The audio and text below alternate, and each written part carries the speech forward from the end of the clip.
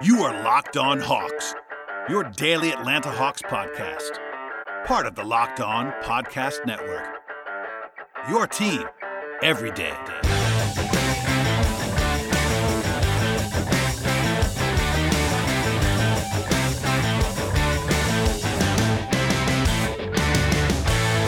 Hello, friends. Welcome to episode 996 of the Locked On Hawks podcast. I am your host, Brad Rowland, coming to you on a Tuesday evening into Wednesday, and today's show is brought to you by Locker Room. Download the Locker Room app from the iOS App Store and find one of our Locked On rooms. Locker Room, changing the way we talk sports.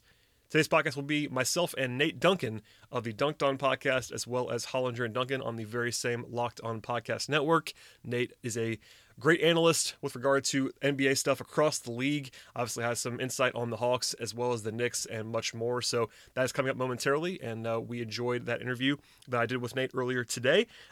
Also, I want to plug our two-part episode yesterday with Tyler Jones, always a friend of the podcast. Tyler is always fun to talk to him. Got some good feedback on that podcast. Tyler is a character, to be sure, but we always have fun, and he's very smart. So that was an interesting discussion. It's still very much available for you to listen to, and because the Hawks do not play until Sunday, there's plenty of time to listen to everything that's going to be happening this week, both with Tyler and this podcast and much, much more that is coming. But again, I said Sunday because the NBA announced on Tuesday that the Hawks are going to be opening Game 1 on Sunday in New York. It could have been Saturday, but it's going to be Sunday. The schedule beyond that, though, is still a mystery as I'm recording this, so we will see on that. But what we do know now is that Sunday will be the opener, so mark your calendar for that. I speculated, and again, I say speculated, this is a guess from me. I'm not reporting this, but I would imagine the game will either be at like 1 o'clock in that first window, because it's two Eastern Conference teams playing the Eastern time zone, or maybe that like 7 o'clock window. There's a 3:30 p.m. Eastern time slot, but that's an ABC game, and I assume it'll probably be like the Lakers. They usually go with that high-profile draw in that spot, so I would guess either 1 or 7. But again, that's a guess from me, and we'll definitely have some reporting on that as it comes in later this week. As for sort of non-plugs and non-schedule stuff, there was a bit of a troubling update from the Hawks on Tuesday evening. Brandon Goodwin, the Hawks' backup point guard, has been diagnosed with a minor respiratory condition which requires treatment and will keep him out for the remainder of the regular season and the season overall. So at this time, no further details are available with regard to Goodwin's condition.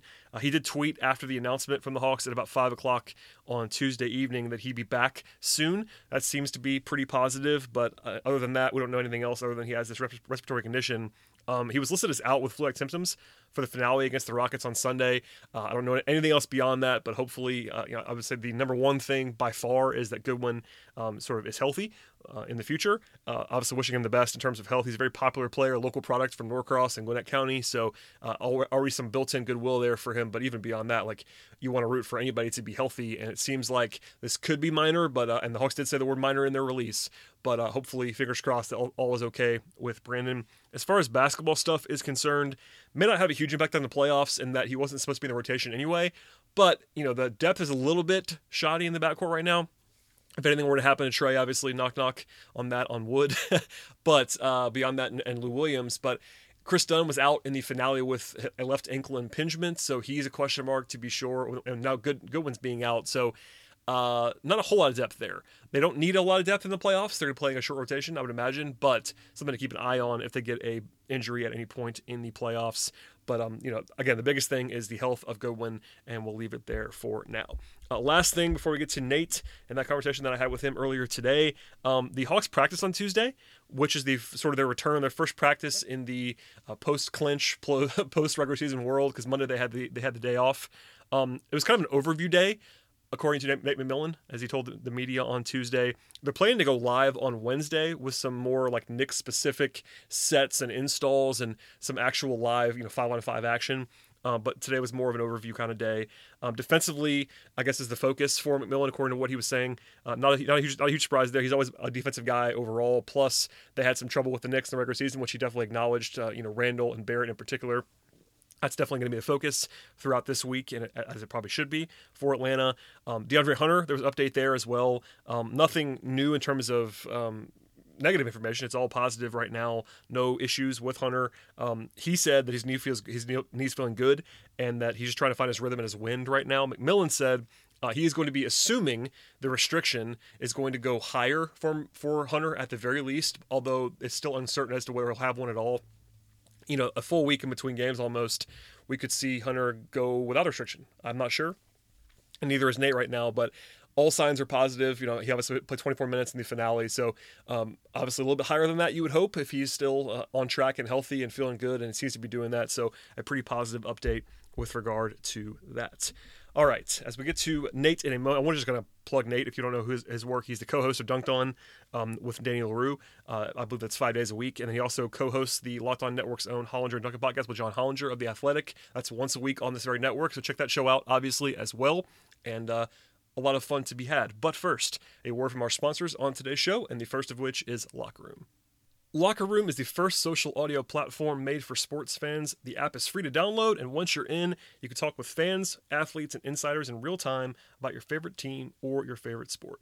Locker Room is the perfect place to start and join conversations about the league, and you'll find fans just like you in Locker Room for watch parties, debates, post-game breakdowns, of course, reacting to all the biggest news and rumors. You can even find Locked On hosts across MLB, NBA, and the NHL, including some of our big-name folks. In fact, I know for a fact the Hollinger and Duncan podcast has been on there, recording live and then sharing that on their podcast platform. All kinds of our hosts are up and down the channels. You can find them in the Locked On rooms, and you definitely should go ahead and check that out now. In fact, go download the free Locker Room app, currently available on all iOS devices, and be sure to create a profile, link your Twitter, and join any of the conversations about the NFL, MLB, and NHL, in addition to the NBA, for all the latest league updates. I know you'll find incredible rooms about your favorite teams in your leagues, and I'll be sure to let you know once there are even more rooms going on from the Locked On team. Download the Locker Room app today. Locker Room, changing the way we talk sports. I am joined now by a man who does not need to be introduced by me. Nate Duncan is here. Hello, sir. What's going on, man? Good to be on again and talk a little playoffs. Hawks, Knicks, not a series that I can say that I thought a ton about at the start of the season. I don't think anybody did. I mean, I know when you and I talked on your show before the season, the Hawks being in the playoffs isn't a huge surprise. The Hawks being the 5 seed, maybe a mild surprise, but the Knicks being the 4 seed is not something anybody saw, I think. No, not at all. And it's going to be a fascinating matchup here.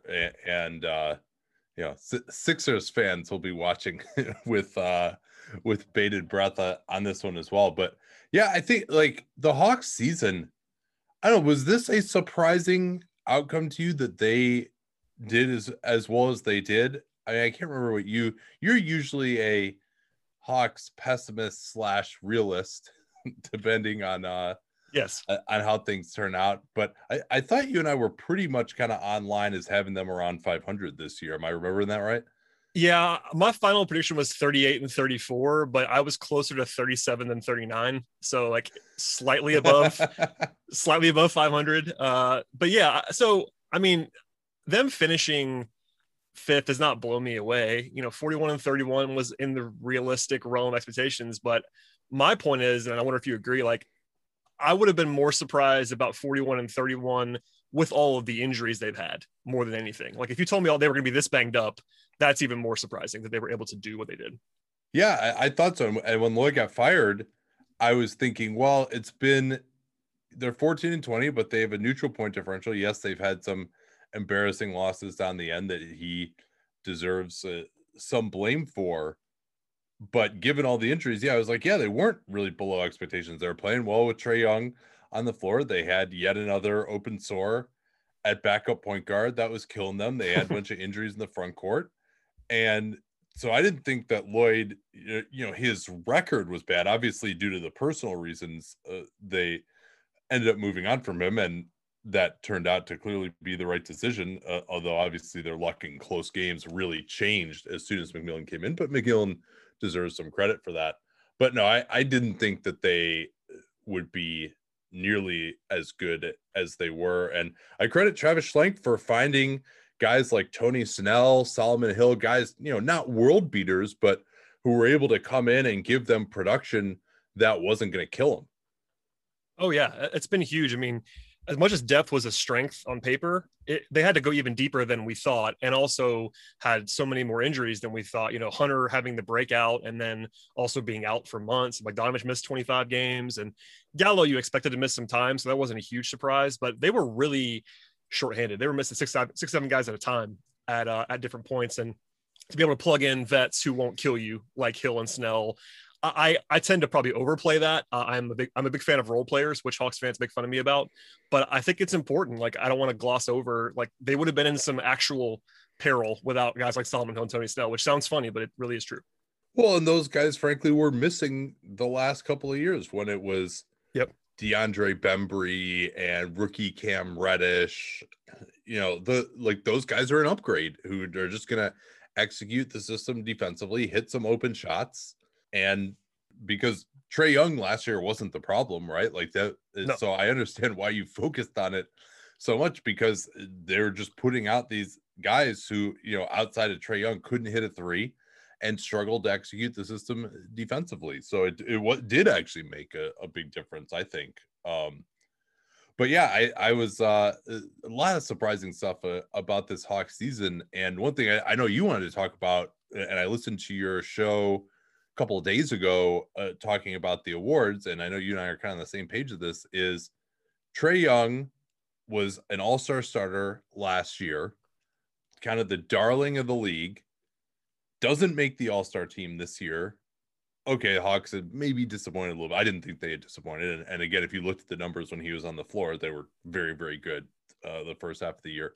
But then to not even get any all-NBA consideration, basically it seems like from anyone, because okay, his three-point shooting is a little bit down. And his floater shooting is down some, but like the Hawks are winning. It's shocking to me. It is very befuddling is the word I would use. Like, the way I think I said is like, look, if you don't think Trae is one of the 6 best guards for all NBA, I don't have a problem with that. I really don't. I'd have him somewhere in that, 5 to 8 range. If you think he's 7 or 8, like I totally get it. But there's basically been I know you are an exception to this rule about having Trae in that mix for 13 all NBA, but it's really kind of he's been an afterthought or an honorable mention type. And I don't really understand why. I think he's actually been, yes, the shooting numbers are a little bit down. I think he's probably been better this year on the whole, or at least the same as last year on the whole. When you factor in everything else, his defense has been a little bit better. His efficiency is still totally fine. The assists, he's the only guy in the league that averaged 25 and 9, which those are arbitrary numbers. But, if you factor in what he has done statistically with the Hawks team success, it's just a little bit strange to me that he's gotten like no buzz. And the All-Star thing just looks even crazier in retrospect now. I mean, I know you do this rant all the time, but guys like Sabonis and Vucevic making the All-Star team over Trae Young just seems totally asinine at this point. Yeah, well, but the Pacers were the 4 seed at the time, Brad. Yes, they were. They have to get rid. Well, so what's I'm going to try to explain the best I can why I think it is. I mean, you're the national guy, so enlighten me on this. Well, I mean, it. Hopefully, I can point out that. I mean, obviously, I believe that other people are being irrational, but I mean, I guess I can preface that with, it's got to be frustrating because, the rules just like don't seem to apply for some players, right? It's like, oh, well, you have to reward guys for winning, right? Like, okay, well, Julius Randle is getting all kinds of all NBA love, for example, but because of that, like Zach Lowe said, it would be rational to put Julius Randle on the all NBA first team, which I thought that was a little bit of an overstatement there, but yeah. And Domantas Sabonis, well, their Pacers are the 4 seed. They gotta have somebody, right? How the hell do these people think that the Atlanta Hawks are winning basketball games? Like what do you? Because that's Trae's whole argument. Or like Chris Paul. Well, hey, the Suns are the 2 seed. Like he should be in the MVP conversation. And it's just, but like for some reason that doesn't apply to Trae Young. And so, all right, why do you think that is? Well, I think the foul drawing is one. He's just annoying, kind of annoying for some people to watch. He, some of the drama with the coaching. I mean, I think there's just some people that just don't particularly like him personally. so I think that's part of it. There's the fact that his efficiency is down a little bit this year, particularly on those floaters. They started poorly, so out of sight, out of mind. They were a disappointment at the start. Now they brought in McMillan. He is the story that they Nate McMillan, and then Bogdanovich came back, and he's been pretty good. So maybe and Capella is also a new guy. So everyone's kind of giving the credit to those guys, maybe than Trey, because he's the one who's already here. But I think the biggest thing is that people, and there's a perception that Trey is selfish. He takes bad shots. But to me, what people don't understand is his passing. That's the thing that they just have no understanding of just how much his passing juices the offense. And it's so easy to just look at how good the Hawks are offensively when he's on the floor. Even when they haven't really had any other offensive players available, they've still hummed along, running everything through him. That how can you conclude anything other than that he is the main engine of that? Oh, and the defense, obviously. I mean, that's the other reason too. You can just focus. Anyone can use guard defense as an excuse now for a guy just being completely not considered for anything. Whereas Danny and I have talked pretty extensively about how not meaningful guard defense is. And in fact, when they've had Clint Capella on the floor and Trey, correct me if I'm wrong here, the numbers have been totally fine, right? Like Trey's not a great defender, but I always felt like their defensive problems were not his problems, that if you put competence around him, he wouldn't kill you at least. And that has turned out to be true. Yeah, I mean, it remains to be seen if Trey's defense in the playoffs, as we get into talk about that, will be a bigger deal. Yeah. But I totally agree with you that, yes, he's bad, but the notion, if he ranks, dead last in whatever metric, I know he was, at least last year, was dead last in a few. And I get that. Like, no one's saying he's good. He's bad defensively. I think he is a little bit better this year, a little bit. And also, like you said, point guard defense, it just is, it's overrated how bad or how destructive he is. Like if you line up Trae Young against like Enes Kanter defensively, I can tell you which one's more destructive. It's not Trae Young. Like there's no way. Yeah. So 1000%. Yeah. Yeah. So without going down that rabbit hole, I know you're a little bit higher on what Trae has done. So I'm glad we talked about that a little bit, but it has definitely been baffling to me on some level. Before we get back to Nate and I talking about the Hawks and the Knicks, etc., a word from our sponsors, and the first of which is Built Bar. Built Bar is wonderful, as I always say on the podcast, but what is your favorite Built Bar flavor? Did you know that Built Bar has 9 delicious flavors, plus the occasional limited time flavor?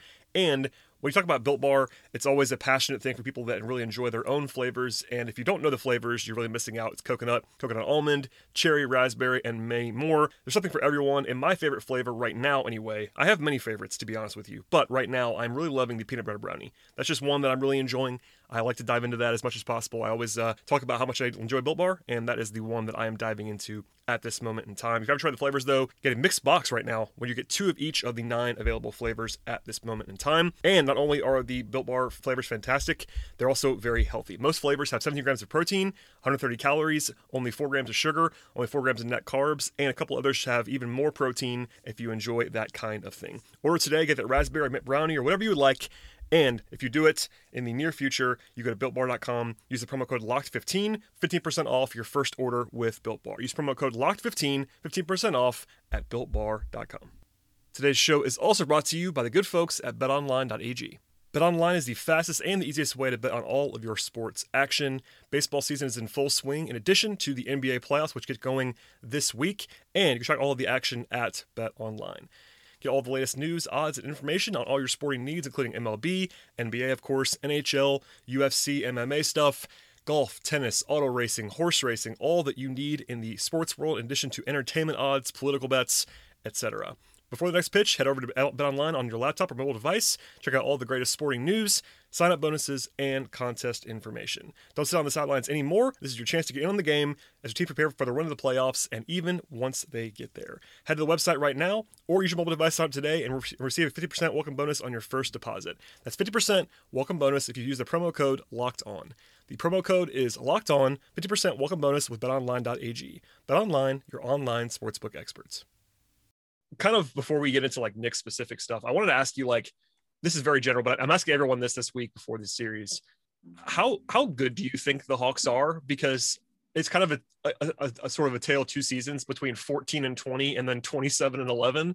And the truth is probably somewhere in the middle, but I'm kind of asking that very broadly on purpose to tee you up. But how good is this team in your mind right now? Yeah, you talk about it as a regular season team. Well, I mean, yes, but also looking to the playoffs, like, because obviously you and I understand, I think more than most would, that the playoffs are just different. And the Hawks have, there's a lot of new Hawks fans that have not seen that yet, but I'm trying to drive that point home this week about just how different the basketball is. But yeah, I mean, how good are they in the regular season? And almost separately, how does that translate? Because this team's not been in the playoffs as constructed like this, or even been anywhere close to that. Yeah, I think they're pretty good.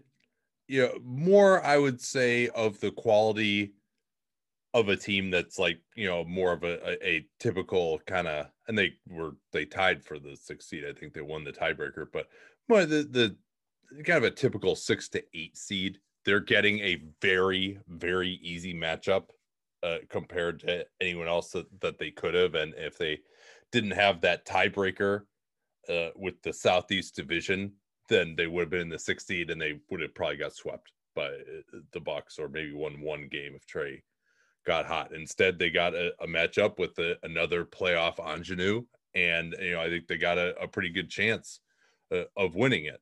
So that's something to keep in mind here, particularly a team that's not all that experienced. Also, their coach doesn't have the greatest playoff record, but neither does the coach that they're going against, frankly. So all that is going to be fascinating. I think another thing to keep in mind too is that competent teams, like if you look at like the last 2 weeks, basically every team that was playing for something won every game that they were supposed to, right? Like those two games against Orlando at the end, I mean, Orlando just had no chance. They had nobody playing. There were 6-7 teams that were tanking. So, and if you played the Oklahoma City Thunder, the Orlando Magic, Rockets, or the Houston Rockets in the first yeah. half of the season, that's actually a real game. And so that's always to be remembered too, that unless you just have a really hard schedule down the end, if you're a team that's trying and is any good, you're just naturally going to win more games down the end. And so you probably end up with maybe 3 wins, 4 wins more than you would if everyone was actually like really playing hard. So that's something to consider as well. I think they're a solid team. DeAndre Hunter, how much he can give them, I think he's a key figure for them going forward. So he's just now coming back. You'll probably have a better line on how he's looked than I have, but so I think he'd be important in their playoff versatility. But I do have against a real like good playoff team, like a normal team, not like the Knicks that you'd expect to advance in the playoffs. I do think they have some major structural weaknesses. Yeah, I was going to ask you, but we could do it now just to knock it out real quickly. Let's assume for a moment, and this is I'm going to couch this because this is not something I'm definitely assuming. But if the Hawks were to win this series, they're going to be playing, you project anyway, unless barring some Joel Embiid injury, they're going to be playing the Sixers in round 2. And the question I get a lot is like, okay, what happens in that series? And I always just say, well, worry about the Knicks first. But let's forget about that for a second. Not going to ask you to give me a percentage, but do you think the Hawks are drawing dead against the Sixers, or is it a situation where they can be competitive? Because I don't know the answer to that. Obviously, Philly would be a big favorite in that series. No one's saying otherwise, but sounds like you might be on the drawing dead side in against a fully healthy Sixers team. Yeah, I think the talent advantage certainly skews towards the Sixers, and I don't think the Hawks really can do anything with Joel Embiid. But also, one of my bigger reasons for why I'm a little bit lower on the Hawks long term, and you've heard me talk up Trae Young as a regular season player ad nauseum probably at this point, is that I really worry about Trae as a playoff player. And part of the reason for that is that playoff teams have big wing ball handlers that can go after Trae, run a small pick and roll and attack if they get him switched on, or get him stuck under the basket in a situation where he's got to be physical. So the defensive component is pretty difficult for him. And then defensively, I'm not sure about Trae's ability to beat a switch. And the Sixers themselves are kind of a weirder playoff team. It's rare that a number one seed is built around someone like Joel Embiid. That's one of the fascinating questions to me about these playoffs, is how much Joel Embiid is going to be able to be the guy who can push the Sixers into championship contention, because we haven't seen really since Shaq and Dwight Howard a team that's built around a center to the extent that they are offensively and defensively, obviously, as well, but a center who's a drop back center. You know, the Sixers don't really change up their coverages that much. So I do think that, and then they don't really have that ball handler. Like, they'll do some stuff for Tobias Harris, but then if you do something for Tobias Harris, you have Embiid and Ben Simmons out there too. It's a little easier to help. You know, you don't have this combination of defensive versatility and then spacing plus awesome big wings on the other end. That was just, I think, would cause the Hawks massive problems. So I actually think that they, you know, structurally they can compete. You know, there's nothing that's good. I don't know that Philly is just going to like totally take them out of what they want to do and just totally abuse the matchup. But also, I think Philly just has more talent, particularly on the defensive end. So, you know, it wouldn't shock me if that got to be a 6-gamer and Trey actually had an okay series. But I probably would end up picking in 5. I'd want to see, obviously, how everyone plays in the first round. Yeah, and not to go down this road too far, but I would say that is a better matchup than you would maybe expect for the Hawks against the number 1 seed. I'd rather play Philly than Brooklyn, that's for sure. If I was the Hawks, or even Milwaukee, honestly, I think I might rather have Philly than Milwaukee as the Hawks, given how they've played them in the past. And I know they had their playoff foibles, which would be the question there with Bud, Hawks legend, of course, by Budenholzer. But yeah, interesting enough. Okay, I don't want to go down that road too far. Let's talk about the Knicks series. So we've talked about the Knicks being not necessarily a traditional power top 4 seed playoff team. I'll ask you this first. The Hawks are not great defensively, but they're pretty good with Capella on the floor. Is there any reason to think the Knicks are going to be able to score at a high level in this series? Because it's almost weird that I would say this, but I'm almost less worried about the Hawks defense than I am about the Hawks offense in this series. Well, one reason is I think Julius Randle, and again, you've watched these games more close than I think I saw one of the 3. I went back and looked at the box scores, obviously, before we talked, but I don't think they have a great matchup one-on-one for Julius Randle. Maybe that's yeah. Like, you know, DeAndre Hunter, I think, is a possibility there. I know you would not have watched this game, but not to cut you off, I know you wouldn't have watched this game because it was wholly irrelevant. But the season finale, the Hawks Rockets game, Rockets were useless. They did some very interesting things. They had DeAndre Hunter like guarding Kelly Olynyk. And I wonder if it was like kind of in preparation to have him guard Julius Randle. Like they were having Collins guard more perimeter guys in that game. And they were obviously tinkering in a game that didn't matter. So I don't want to make too much of it. But that was kind of a flag to where some of us that paid very close attention were like, I wonder if this is because they want to have DeAndre guard Julius Randle. Yeah, John Collins, I'm guessing they probably don't want to have him on Randle.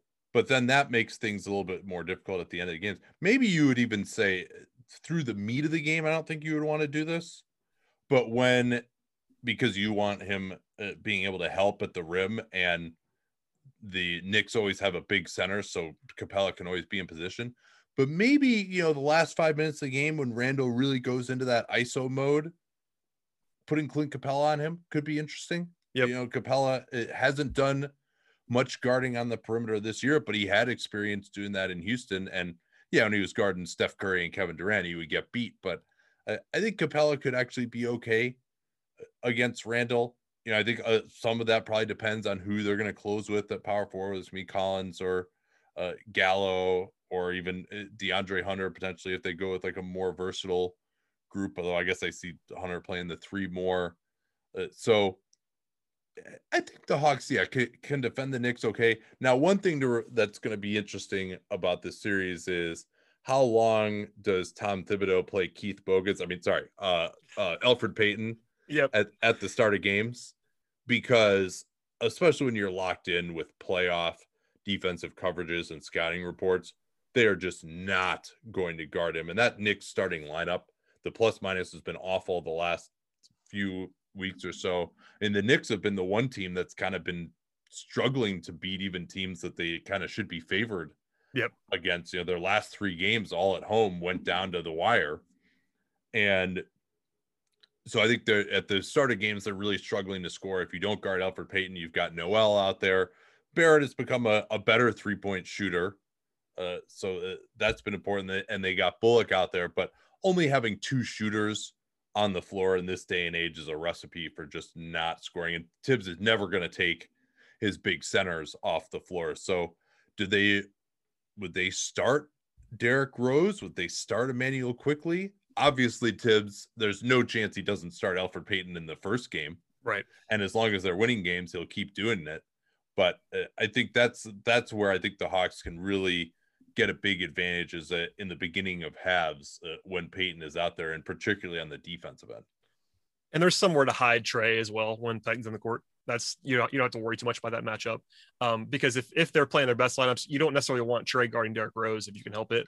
Maybe you put him on Bullock or whatever you need to do there. But I'm trying to tell Hawks fans a little bit about this, but like guys like Trey and Gallo are just going to get picked on more than they normally are. And the Knicks are on one hand a favorable matchup for that, but Tibbs knows like they're not going to just ignore and run a regular season offense against Trey and Gallinari. They're going to have to scheme those guys a little bit. I would expect. Maybe they won't. No, and Tibbs, especially at the end of game, he's all about get the matchup for your best player. That's what he does at the end of games. It's pretty much a one-trick pony, but that trick could work decently against the Hawks.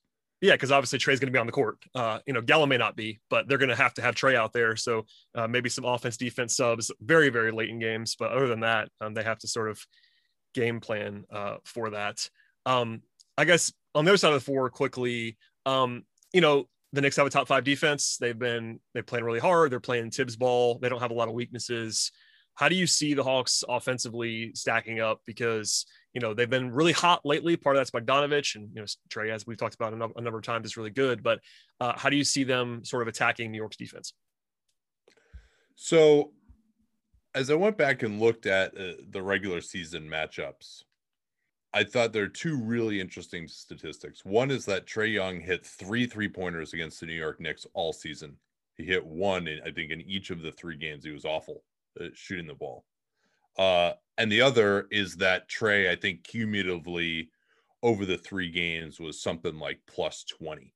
And the one that they lost in overtime, that's the one where he hurt his ankle, right? The third game, they were up 8 when he got hurt, and then they went to overtime and lost by like 10. But they were going to win that game if he didn't hurt, I think. And he was plus 14.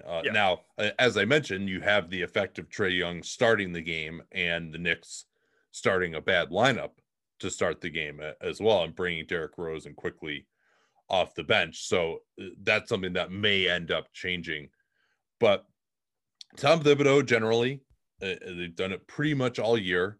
They're just going to play a drop coverage. And again, correct me if I'm wrong here. Did they do that pretty much the whole way against Trey, or did they actually like get guys out on the floor against him in pick and roll? It was more or less drop. And there was a few instances when they kind of threw a curveball at him. But that was against regular season, but they didn't do a whole lot and that kind of probably speaks to a little bit of why Trey was so effective at times getting into the paint, because they kind of let him do that. Yeah. So I think Trey hitting 3-pointers is going to be massive. Obviously, against a drop coverage, Trey does pretty well also. That floater is probably going to be available for him, particularly when Taj Gibson is in the game. Noel, I think he's got a little bit more ability to get out on the floor a little bit more. And Gibson does too. He's done that back when he played the 4 for Tibbs. He's older, but he still has some mobility, and he'll get intense out there on the floor. But, that's what Tibbs wants to do, is play the drop coverage. And so Trae Young's ability to beat that coverage, get a good screen, get an open 3 off the dribble, make those, force them into doing something that they don't want to do defensively, because this Knicks team is unbelievable protecting the rim. Noel, even Gibson is pretty good. They are just going to pack the paint. You can get 3s against them. Their Jedi 3-point defense has normalized the last bit of the season. If you can get 3s and you can hit them, but you're just banging your head against the wall trying to score against this team in the paint, and because they're always going to have that center there. So if you can get them out of that coverage so that they haven't played all year, make Thibodeau adjust, which he doesn't really want to do that much in the playoffs. That to me is the real important determination of how things go offensively for the Hawks. Yeah, you talk about them walling up around the rim, and the Hawks are at their best, at least they have been this year, when they're playing two bigs. And John Collins can space the floor a little bit, but they usually feast on teams that are not stout at protecting the rim, between the pick and roll stuff with Capella and lobs and Collins mismatch stuff in the post. But this is not a matchup necessarily for that, it sounds like, in your mind, to like really take advantage of their size advantage, because usually the Hawks are the bigger, more physical team when those guys are playing together.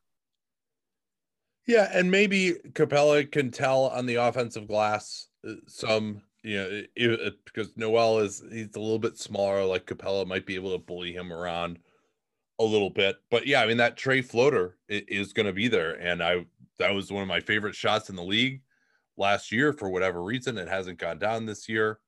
Actually, something I wanted to ask you, that I've had this observation, maybe you've heard on the pod, that Trey, I think all these nagging injuries have kind of caught up with him, and he doesn't look as quick to me this year. Would you agree with that? Both in terms of like beating switches and just getting to the basket and finishing? Yeah, probably a little bit, especially I would say in the back half of the season. Everybody's worn down, right, but he was on the injury report a lot. Like, he'd be probable with a hip thing or a calf thing. And I think he's just been banged up, and not that he's settling for the floater, but he's willing to take it. And I think that's not always a distinction of him not wanting to go all the way to the rim, but he's certainly probably not been 100% healthy this year. And the floater he kind of found it, knock on wood for Hawks fans, late in the season. He really started to kind of get back into a groove with it, but it's obviously a swing shot. And that, because that's where, not only in this series, but he just likes to get there. And especially right now, if he isn't 100%, which I don't think he is, not that he's hurt, but just kind of banged up a little bit, it's something to keep an eye on for sure. Yeah. So what else do we need to talk about here for this series? Yeah, I mean, before I let you get out of here, I need to get your predictions, but I guess before your final prediction, if you had to pick one factor, one X factor, one swing factor that's going to decide this series, because honestly, you look at the betting markets or whatever you want to look at, it's basically seen as a toss-up. I did laugh when ESPN's panel released their predictions and 14 out of 16 picked the Knicks. That made me laugh a little bit, just because of how lopsided it was. But I think beyond that, it seems like kind of a coin flip. Is there one thing that's jumping out to you that's like going to decide the series? Not that it's always that easy, but if you had to pick one thing. Well, especially that we haven't talked about it yet, I think which coach makes the better adjustments. Yeah. These have both been somewhat stubborn playoff coaches. Nate McMillan owns the record for the closest playoff sweep loss in NBA history back in 2017 to the Cavs. They played the Cavs again in 2018. I thought he had a tough performance there.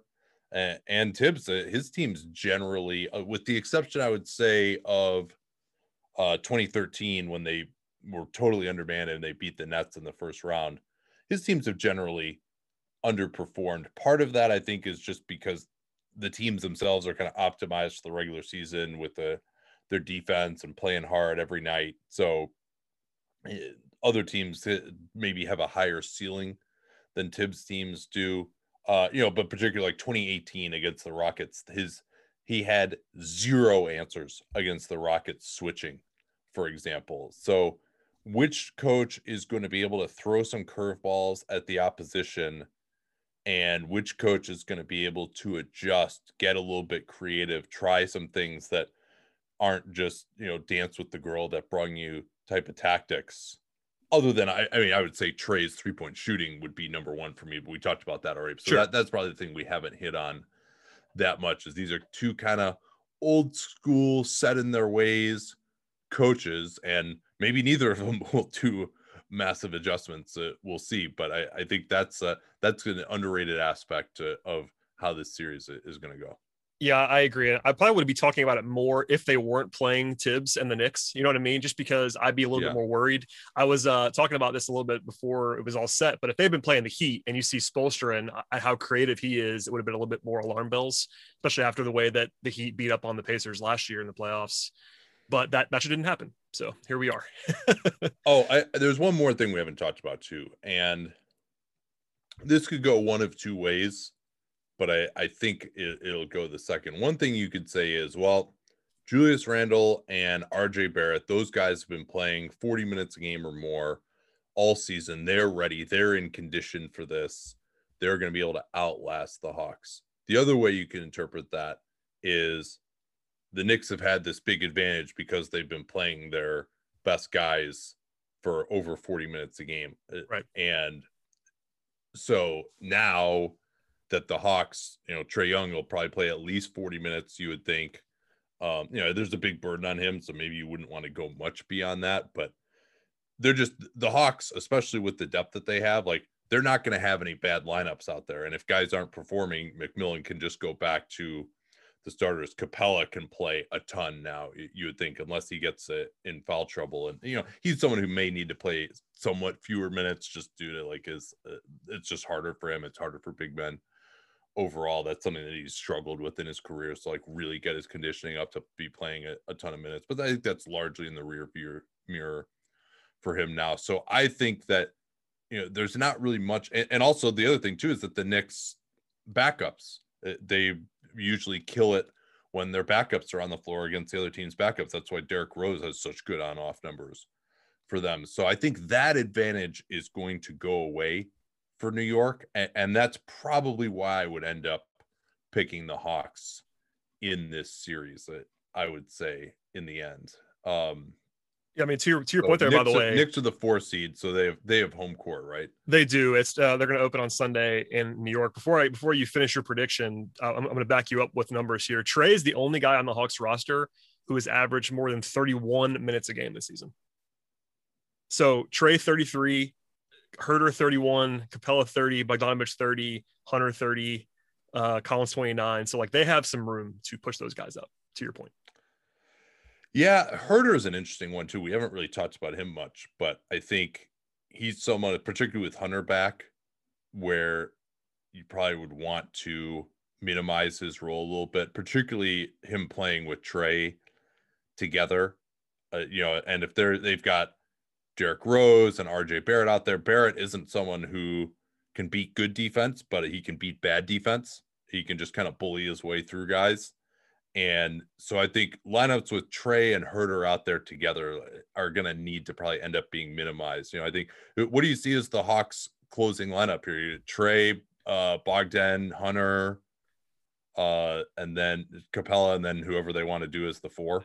Yeah, I would say probably those 4 and Collins in this series, especially because I don't think the Knicks are going to go super small and play them out of that. But also it might matter what they do with Randle too, because if they don't want to have Collins guarding Randle at the end of games, it gets a little bit tougher. But generally McMillan's closed with 2 bigs with Collins and Capella, if that is working at all in that game. So I would probably lean to that 5-man group, and they might not even start. I mean, I assume they're going to start with that lineup, but because Hunter hasn't played very much and McMillan doesn't like to share information at all, I'm guessing they're going to start with that group too, but that's a question mark. I don't know.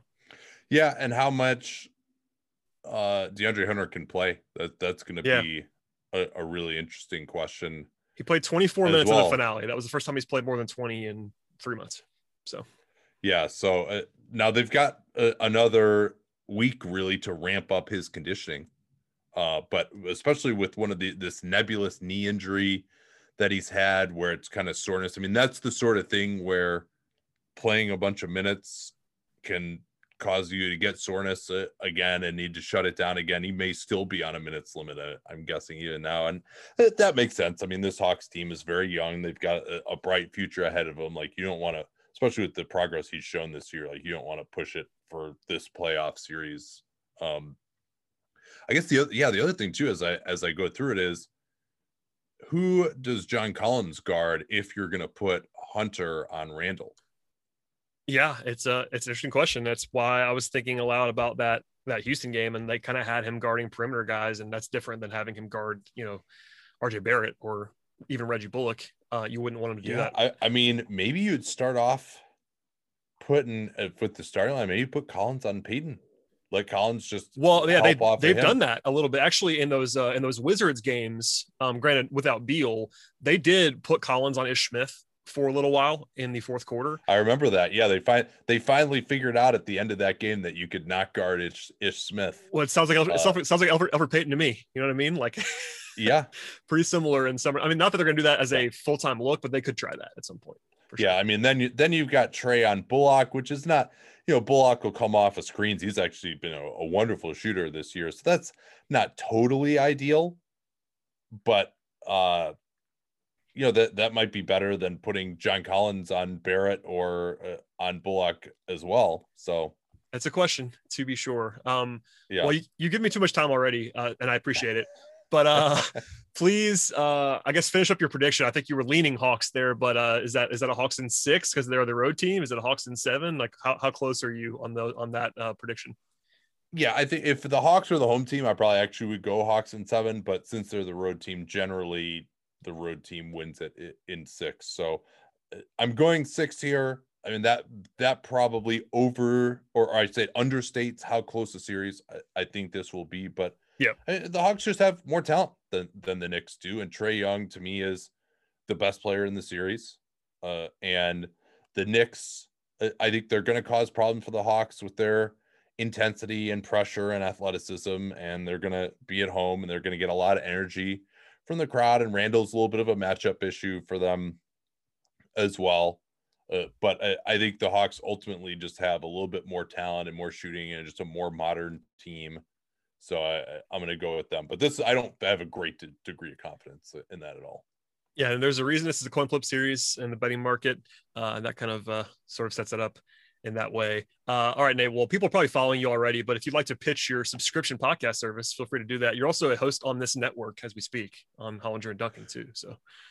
Yeah, that's right. Actually, I'll tell people about a new thing that Danny and I are doing. We are basically going to be calling 3 or 4 games using the Hot Mic app, maybe even a Hawks Knicks game. I'm going to actually be interested to do a Hawks Knicks game because that's just with 2 new playoff teams, the strategy would be super interesting. So if you can just download the Hot Mic app, and what's cool about it is you can basically, it'll automatically sync our commentary up with your TV. You just hit the sync button, and then you basically have us as your announcers.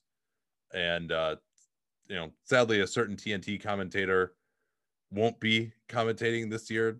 That actually always pushed a lot of people to listen to us instead. But yeah, check that out. I'll be tweeting out the link at Nate Duncan NBA. Just been a new way to watch games during these playoffs. So we have some fun with it, but also get into the X's and O's and the analytics a lot more than your normal broadcast would. Absolutely. Check that out. And Nate, I appreciate all the time. Hopefully I can return the favor. I don't know, season preview or something next year, and we'll talk again. Yeah, looking forward to it. Thanks. We always appreciate that. As for everybody else, subscribe to the podcast, check out Nate's stuff, and we'll see you all next time.